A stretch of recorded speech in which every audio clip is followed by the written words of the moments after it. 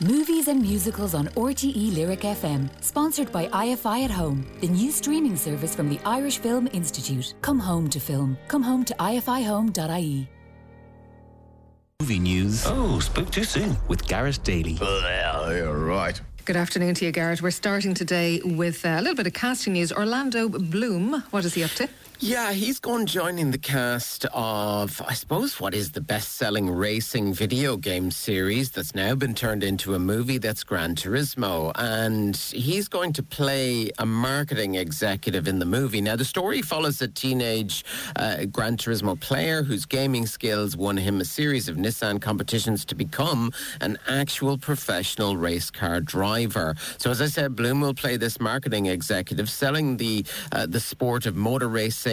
And he joins a cast that already includes David Harbour, who's playing a retired car driver who becomes the teen's mentor. Neil Blomkamp is directing it, and the shooting for it begins next week in Europe, and they've got a bit of pressure because the film is scheduled to open August 11th, 2023. Okay, quick turnaround. Now, Stephen King is always a favourite in terms of his books being transferred to the big screen. Is there another one on the way? There is another one on the way, and what's exciting about this one is a director I suppose I wouldn't have instantly sort of said would be, in the mix for a Stephen King film, but it's Paul Greengrass, who you will know from the Bourne series, yes. United 93, etc., etc. But he has been set to adapt, direct, and produce a feature adaptation of the just published novel Fairy Tale. So this story follows a 17-year-old boy who inherits the keys to a terrifying world where good and evil are at war. The stakes couldn't be higher. The property which Greengrass is attached to is going to be shopped around now to the studios and streamers, so I suspect they'll be queuing up because, that's a really, really good mix in terms of director and obviously the IP that it's going to be based on. Very good. You've some Blade Runner news for us? Yeah, I suppose we wondered, was there going to be anything further in the Blade Runner sort of series? We've had the couple of movies at this stage, but now Amazon Studios are going to be doing a big budget live action series called Blade Runner 2099. So this, it's going to be a sort of a big series for them, and obviously Ridley Scott is involved. He directed the original. He's executive producing this series, and it marks, as I said, the third major live action installment in the franchise. Denis Villeneuve did the 2017 sequel Blade Runner 2049. So with the action taking place 50 years after his film, it's not clear what the storyline or characters might be, but certainly Amazon making a huge play lately with these big properties from, the Lord of the Rings to now Blade Runner in terms of big series. Okay, we'll certainly keep an eye on that one. There's no stopping Hunger Games either, and casting news for the next one of some Irish interest. Yeah, we do, because Fionnuala Flanagan is set to star as Cornelia Snow's strict grandmother in this prequel. So Francis Lawrence is directing the feature adaptation. So I suppose highly anticipated prequel, The Hunger Games, The Ballad of Songbirds and Snakes.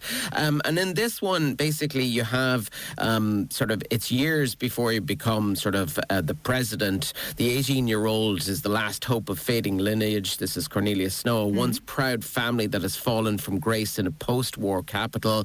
You've got Rachel Ziegler is playing Lucy Gray Baird in the movie The Girl Tribute from the impoverished District 12.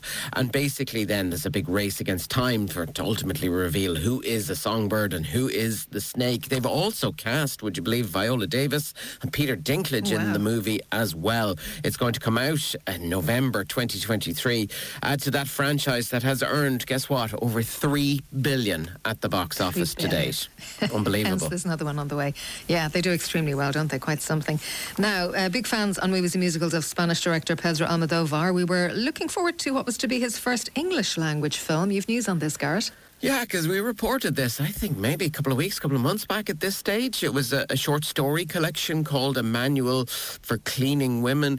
And basically he was attached to direct it, but unfortunately he has dropped out of this. And the book features 43 stories centred around working women in different types of demanding jobs.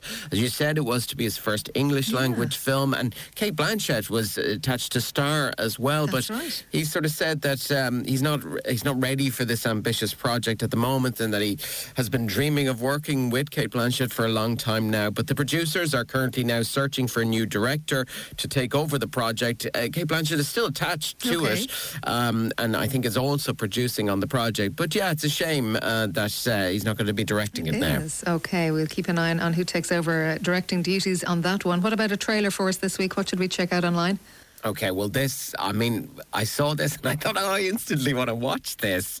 It's very visual, very striking. I mean, there's a touch of sort of Baz Luhrmann about it, I thought, when watching it. Show. Yeah, it's very true. Yeah, Babylon is the name of the film. Have a quick listen to this. If you could go anywhere in the whole world, where would you go? I always want to be part of something bigger. I love that answer. Something that lasts, that means something. Something more important than life. Yes. It's written in the stars. I am a star. If I had money, I would only spend it on things that were fun, not boring things like taxes. I just want for everyone to party forever. Yeah, that is Margot Robbie there in Babylon, directed by Damien Chazelle. And as you said there, Garrett, it is a very visual trailer, but my goodness, I can't wait to see it. And also even that little bit of a score there from Justin Hurwitz, who worked with, who always works really with Damien Chazelle, but he won the Oscar for La La Land. And you can hear that great jazzy score behind it. It looks magnificent, doesn't it? Yeah, it's set in Hollywood during the transition from silent films to talkies, focusing on a mixture of, I think, historical and fictional characters, and a really strong cast. Brad Pitt's in there as well, Tobey Maguire, Jean Smart, Olivia Wilde, so it does look very tantalising. Babylon is the name of the movie, and it'll be out towards the end of the year. Very good. Okay, new releases. We have George Clooney and Julia Roberts back on the big screen. I'm sorry. I think your things are in my seat. Oh, sorry. Oh, come on. You've got to be kidding me. Excuse me, ma'am. I need to sit somewhere else. We used to be married. Worst 19 years of my life. We were only married for 5. I'm counting the recovery.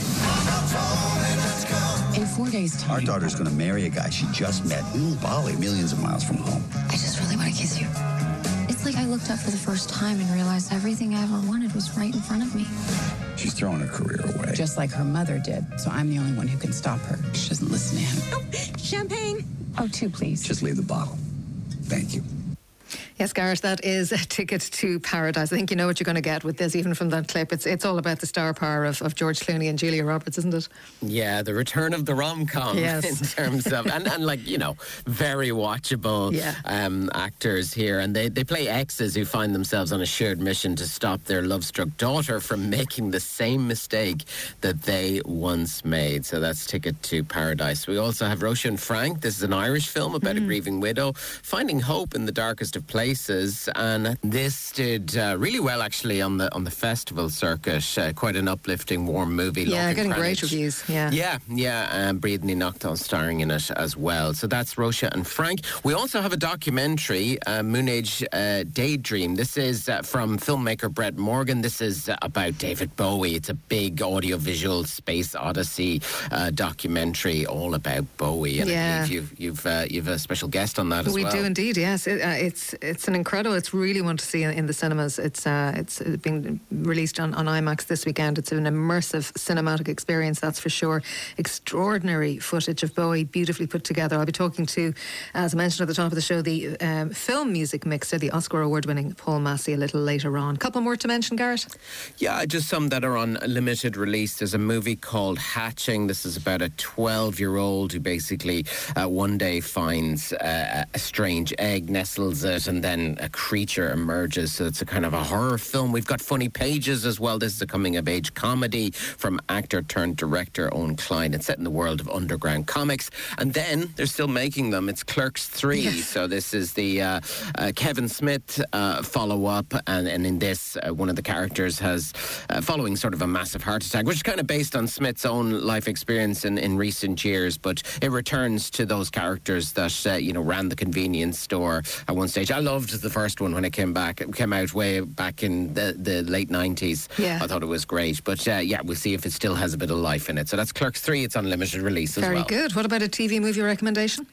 Yeah, it's a biography of Laurel and Hardy, and if I remember rightly, I think you interviewed Steve Coogan at the time. I did, and John C. Reilly and the director. Really enjoyable movie. Yeah, really enjoyed it. Yeah, so it focuses on the events of their 1953 as they sort of try and reignite their film careers by embarking on a grueling tour of Britain and Ireland as well, actually, at the time.